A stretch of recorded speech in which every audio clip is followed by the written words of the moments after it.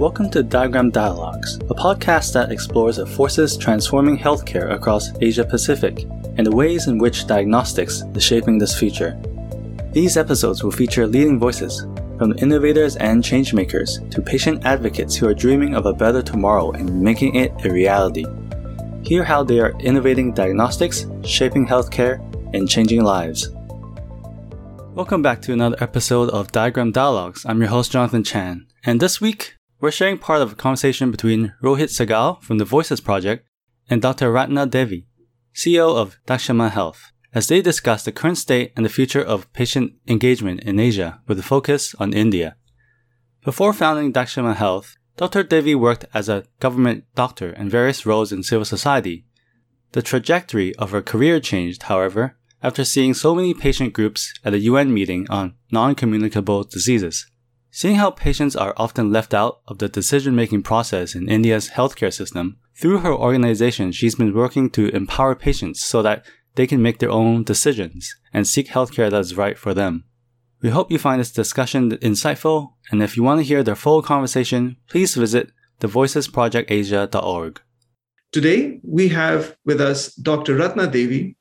She is the Chief Executive Officer of Dakshama Health, a non-profit organization based in India, which aims to empower patients and caregivers with the right knowledge, tools, and forums to seek and access healthcare options that can help suit their needs and, through their voices, bring about a positive change in the healthcare environment. Well, Dr. Devi, what we're going to be discussing is the importance and the current state and the future of patient engagement within your experience and the purview of Asia. It'll be really great to hear more about the work that you're doing and particularly your background, which is absolutely exciting. Thank you, Rohit, and very good morning to all our listeners who are tuned in today to this episode. I'm Dr. Ratna, as I have been introduced earlier. I have a specialization in public health, over 30 years of work experience. I started my career as a government, doctor working in a public health space. And that was absolutely brilliant because it taught me the problems and the struggles that a common man faces while trying to access the healthcare system. I moved on to work in civil society in various roles, and that again was a deep learning, exercise for me because I worked across maternal and child health, HIV, Hep C, non-communicable diseases, rare diseases, and it gave me the exposure that no one institution can give you. And armed with this knowledge and experience, somewhere in 2011, I was very fortunate to have been invited to a high-level meeting of the UN on non-communicable diseases. And when I saw patients groups there in civil society talking about advocacy, I came back charged with energy. And I said, I need to do something in India. In those days, a decade back, non-communicable diseases were just beginning to take some focus in healthcare systems. It was all communicable and maternal and child health before that. I knew that, people with diabetes, people with hypertension were increasing manifold because of lifestyle changes. However, the healthcare system was not really ready to meet the new expectations of patients. So I searched around and couldn't find anything in the context of my country, and that motivated me to start my own organization in 2012. 2012 was also a turning point because I was invited to a global patient congress that was organized by the International Alliance of Patient Organizations. And that was truly a very stimulating experience because I saw hundreds and hundreds of patient groups and patient advocates who knew exactly what they wanted and who to talk to about what they wanted and how to get it done. Something I felt was very deeply missing in the context of my country. So when I started this organization, my aim was to empower patients with the right knowledge so that they are able to seek healthcare that is most appropriate for them, and to be able to do that dialogue with policymakers and with their care providers to be able to express what they wanted and whether the healthcare system was actually functioning for them in the way they wanted it to. We know that in the context of our region, Asia Pacific, it's a very paternalistic healthcare system where healthcare providers are treated with a lot of reverence and patients don't really question decisions. And I wanted these people, the patients, to really understand and own their condition. And through that ownership, be able to decipher whether the medications that were being provided to them are really working, instead of suffering in silence or going from one doctor to another and not getting the treatments that they deserve. Dr. Devi, with these factors, as you've just explained, the nuances of countries like India in particular, I guess the big question, right? What's impacting patient and community engagement? I think we can talk the whole day about the issues facing community engagement or patient engagement, but let me just focus on maybe 3 or 4 top factors, if I can say that. One, of course, is the health-seeking behavior and the health literacy. Considering that we are the low and middle-income countries or low-income countries where priority is food on the table and trying to get a job that pays you for that food, healthcare is always pushed towards the backbench. It's not a priority unless you are in severe pain or a crisis which forces you to seek healthcare. So given this context of where healthcare is not a priority, preventive care doesn't really figure on the list of people's minds, on things to do today. And that is a vicious cycle because you reach a point where you have to manage your healthcare condition because you can't stay at home any longer. So you visit a hospital, and even if you do visit a hospital that has all the facilities and the ability to treat your condition, you've reached them at a point where they probably can't help you much and the damage is already done. And therefore, you suffer the after effects of the condition, maybe lifelong disability or inability to earn because you can't put in your work hours. And then you cannot pay for that healthcare because healthcare is out of pocket in most cases. And the public health infrastructure is not strong enough to meet the needs of the population here.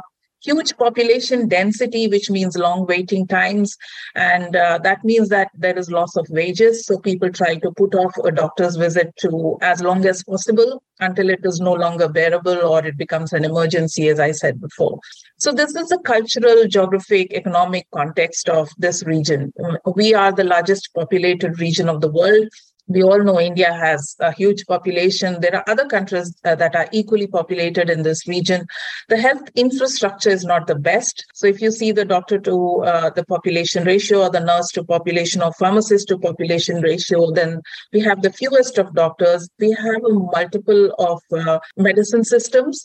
So there is the traditional medicine systems competing with the modern medicine systems, and a lot of myths and misconceptions around modern medicine systems, which drive patients to, seek the traditional one before they actually go to the modern one. So if you combine all this with the lack of health-seeking behavior and health literacy, it is a slide where people become sicker and sicker and are not able to afford the healthcare that they deserve. There are a lot of people who can afford healthcare. However, even for them, health is not a priority. Our traditional systems did teach us a little bit of preventions. However, the more educated younger generation, quote unquote, treats them just as rituals. So they do not follow any of those measures, and the changing lifestyles have added to the woes. So all these fast foods, lack of exercise, air pollution, etc., is making the younger generation sicker as well. But because they do not invest enough into preventative healthcare,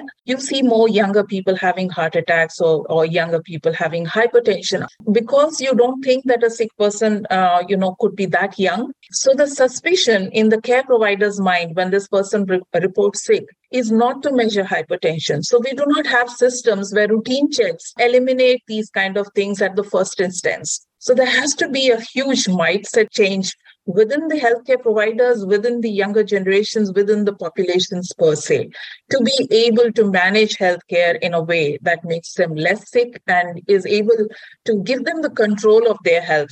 The other more important part of it is patient engagement is not seen as important or as part of the healthcare system. If you see the engagement within policymakers, patients do not have a seat at the table. So they are not generally asked to come and participate in discussions when you are creating, say, treatment protocols, or you are putting out guidelines on how to manage a particular disease. Similarly, as I mentioned earlier, healthcare providers do not have a dialogue. They just have a monologue. They ask the patient what is wrong with them. They write a series of tests. They then come to a diagnosis, and then they advise the patient that this is the chart that they have to follow. There is no follow-up after that. Very few doctors actually have regular follow-up.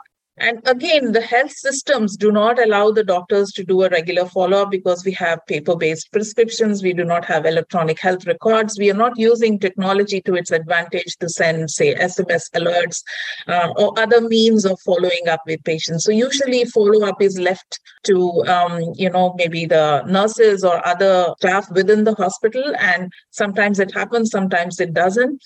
And because there is no incentivization to the follow-up, even if you do receive a message saying, did you check your blood pressure after 3 months, or did you do a refill of your diabetes medicine after 3 months, people generally ignore those alerts. So there's a lot of work that needs to be done here.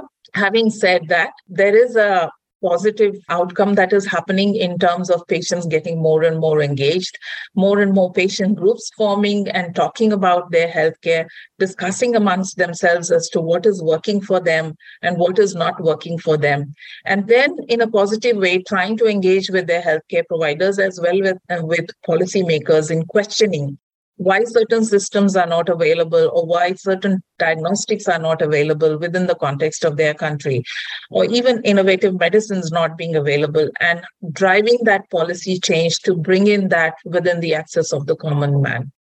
Is there possibly also the need to look at the linking up of a more comprehensive supportive care system that can, in a way, encourage better or a bit more of an attuned engagement factors where there might be none from a patient perspective? I certainly do agree that we should have a more integrated approach. In discussions after discussions, we realize how fragmented our healthcare system is and how, vertical or silo-based system we work in. Just to give you a perspective, when I was working with patients with Parkinson's, we were trying to work with neurologists to be able to, get into India a surgical procedure that was unavailable to most people because it was too expensive. And we were trying to advocate for inclusion into insurance, both public and private sector. And even though I'm a qualified medical professional, I realized that not all neurologists treat Parkinson's, especially for the surgical part of it. And that they have specialties within the neurologists themselves. So there is a movement disorder specialist, and there is an epilepsy specialist. And then you have a strokeologist, and you have the general neurologist. And this is mind-boggling. First of all, reaching a neurologist is difficult because for a population like India, you hardly have any neurologists, maybe 3,000 or so for the 1.3 billion. So if you are lucky enough to reach a neurologist, how on earth are you supposed to know which neurologist is the one who can treat you for the condition that you have? So there is a huge lack of knowledge. And also, I think this super specialization is very, very detrimental from the patient perspective.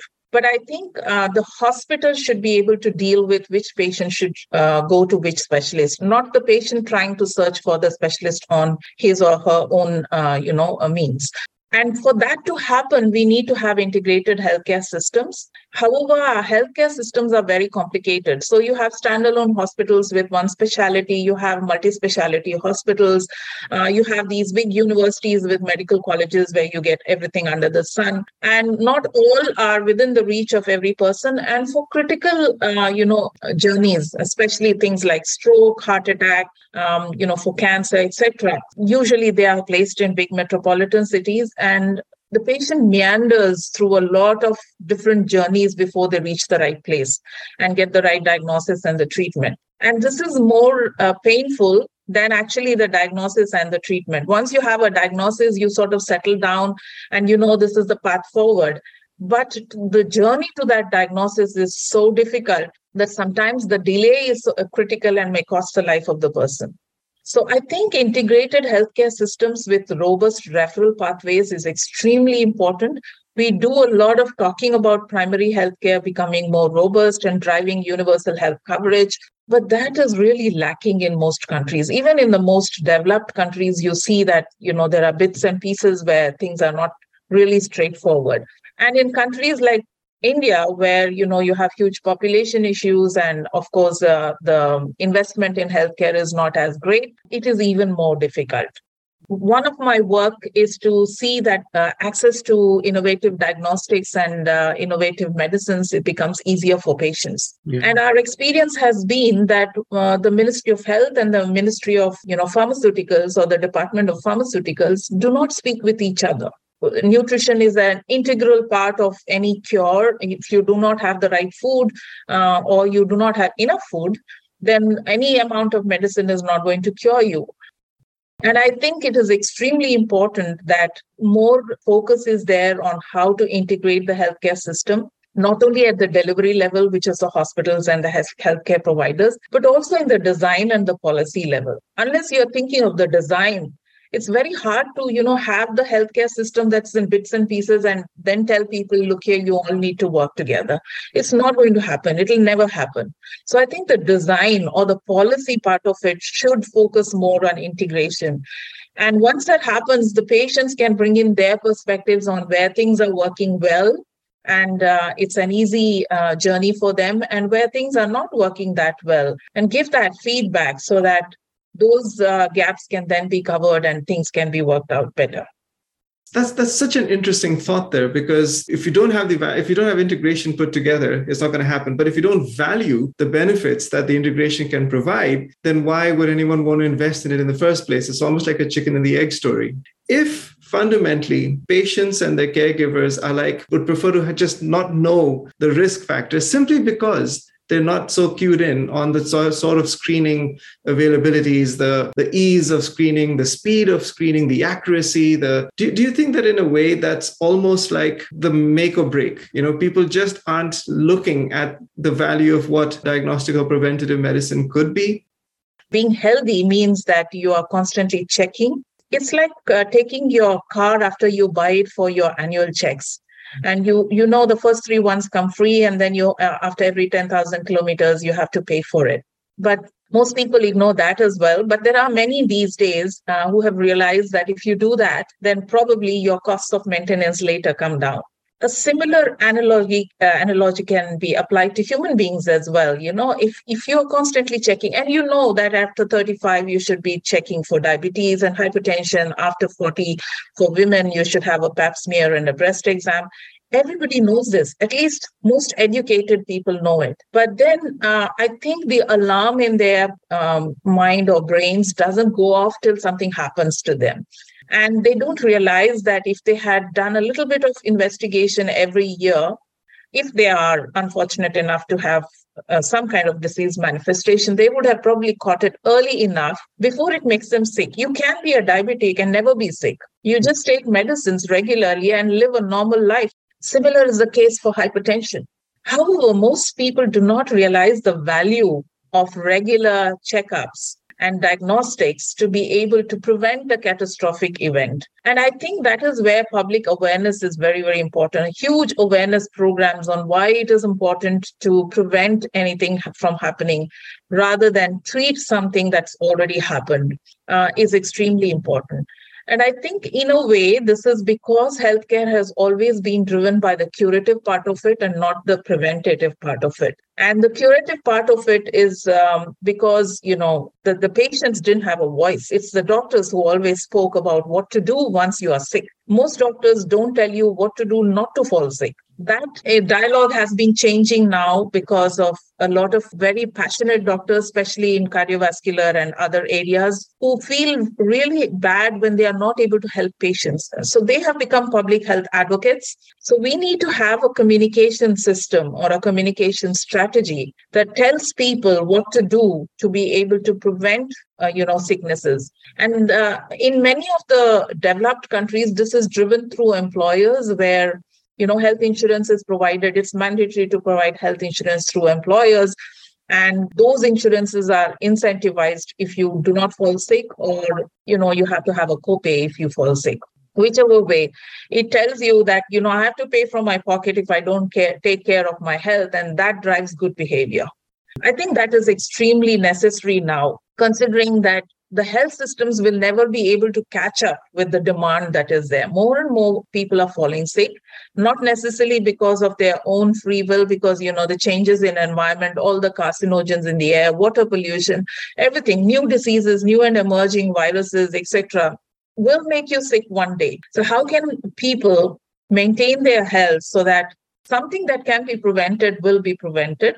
Something that cannot be prevented is detected early enough so that you're able to manage it well. And the outcome of all of this is that you have a fairly good quality of life so that you're not dependent on anyone. A lot's been spoken about the reality that the term financial toxicity has been used a lot more in the last few years than it ever has before, usually around areas of cancer and management of cancer, and the lack of sometimes cohesive policies that says, right, we've got the diagnostic bit done, we've got the treatment bit done, but the rest of it, how you're going to pay your bills, how you're going to live your life, how you're going to manage your job, your caregivers, all that is basically left in the middle. Any thoughts around the aspect of financial toxicity? Healthcare is expensive. There are no two opinions about that. However, I think one can manage the expenses of their healthcare if they plan well enough. So health insurance is a must. Most people think, you pay year after year without falling sick, and that's a waste. It's never a waste. And this is what I tell all my patient groups. Invest in an insurance policy that is adequate for you. Because if you have an insurance policy that will not see you through a healthcare catastrophe, there's no point in investing in it. Do not discontinue, do it every year, year after year. In fact, I would say that as soon as a child is born, there should be an insurance policy in his or her name, which then supports that person when the person is 60 or 70 or whenever they fall sick. Because most healthcare expenses happen towards the later part of your life. And with longevity increasing, that's when you end up paying all your savings that you had a whole lifetime to accumulate. So I think health insurance is extremely important. And when you have an adequate health insurance, along with preventative measures that, you do year after year to see that either you're not falling ill, or if you're falling ill, it's detected early enough to be able to manage it well, the financial toxicity can be managed very well. Right now, the financial toxicity is an outcome of low health literacy, low health seeking behavior, no investment in healthcare, and this general perception of people that the government has to pay for everything. Having said that, insurances have not been very good in terms of the offerings that they have to patients, and there is a lot of distrust and mistrust in the insurance. So I think the insurance sector has a lot to do in terms of winning the trust of the people that they are selling their products to. Make those products more comprehensive so that the policy that you take has less of diseases that are not covered than diseases that are covered. And the language is simpler for people to understand. Even for people who understand insurance a little bit, it is very hard to decipher a policy and understand, what those exclusions are and what the inclusions are, because they are written in a language that is almost impossible to read. Dr. Devi, from this perspective you've provided around the realizations of systemic changes, the necessity for inclusion of vital stakeholders, the coming together almost, the interoperability, if one can say, of achieving a positive outcome across patients, caregivers, health services, any recommendations or perhaps experiences that you may have in terms of these priorities and perspectives, and what could allow for stakeholders to adopt a more stimulating patient engagement? I think evidence-based medicine has now become a norm, and more governments as well as healthcare providers and professional associations have started to realize that you might be giving them the best medicines and the best diagnostics, but if the patient is not happy with the outcome, you're not going to achieve much. Because quality of life is important. It's not just the clinical outcomes that you measure. And a very simple example is if you have given a medicine to manage your hypertension and the clinical outcome is that you are within the baseline parameters, but you have a splitting headache that does not allow you to work in your office, it's of no use to the patient because, yes, clinically he is fit and fine, but physically he is not happy. He is not able to manage his life. So evidence-based medicine where patient-reported outcomes and patient experiences are important, is gathering a lot of momentum. It started with the pharmaceutical industry as part of clinical trials, but now it is coming more and more into treatment protocols as well. And once this becomes the norm, I think more and more people and stakeholders will start coming together to see what really matters to patients and start working around building a healthcare system that provides the best experience. I think you mentioned something quite interesting earlier in terms of the policymakers who matter and perhaps the lack of dialogue between key ministries and key, interlocutors that should be there, the Ministry of Health, the pharmaceuticals, etc. What should our policymakers be really looking at? If I had to put it in a simple statement, it is the eyes will not see what the mind does not know. So most of our policymakers are not trained to understand what patient engagement means or what patient empowerment means. And usually they change when they see the patients and patient groups and listen to them and listen to their journeys. Real life experiences, whether in terms of videos or blogs and all, can be very, very, powerful in terms of changing the mindset and the thought process of policymakers. And as patient groups, we have seen that it works wonders, especially when you get a real patient in the room talking about their journey through the healthcare system. So I think one suggestion would be that as part of their formal training, they should be exposed to patient groups and patient experiences. Just get a patient in the room and listen to them before they sign on any policy document, or listen to a patient group. And some of those misconceptions that policymakers had, especially in the context of developing countries, is that patient groups are activists and that they're demanding everything for free. That is no longer true. Many patient groups are now saying, yes, we can pay, but we need the quality that we deserve. So once that has changed, once the ask has changed from the patient groups, I think it's time that everybody sat together and some kind of exposure to what patient advocacy means or a formal training on what patient advocacy means would work wonders. In looking at all of these perspectives and challenges and opportunities, what would then sort of be the recommendations or outcomes that you might see in increasing interest or access to that realization of earlier recognition, the earlier detection, the earlier diagnostics?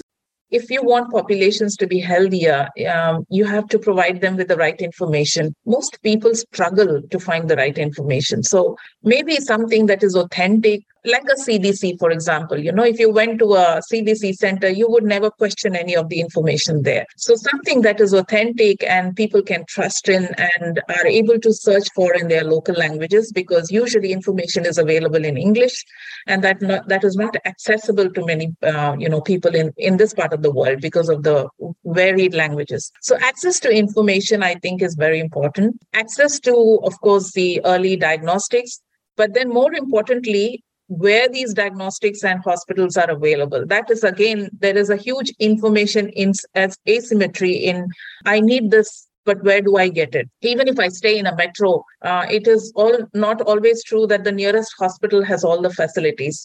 So some kind of a search mechanism or a directory where if I experience a heart attack at 3 a.m. at night, where do I go? Which is the nearest hospital? Is there a doctor available there? How can I get this information?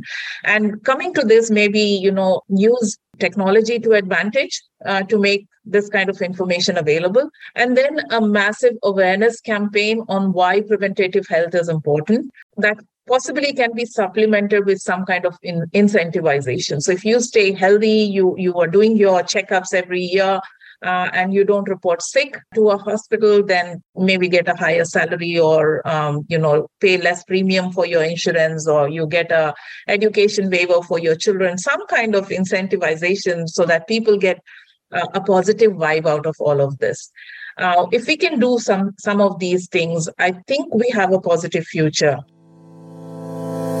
And that is the end of this episode. Thanks for tuning in. To find out more about Roche Diagnostics and Diagram Dialogues, please visit rochediagram.com. Stay tuned for the next episode.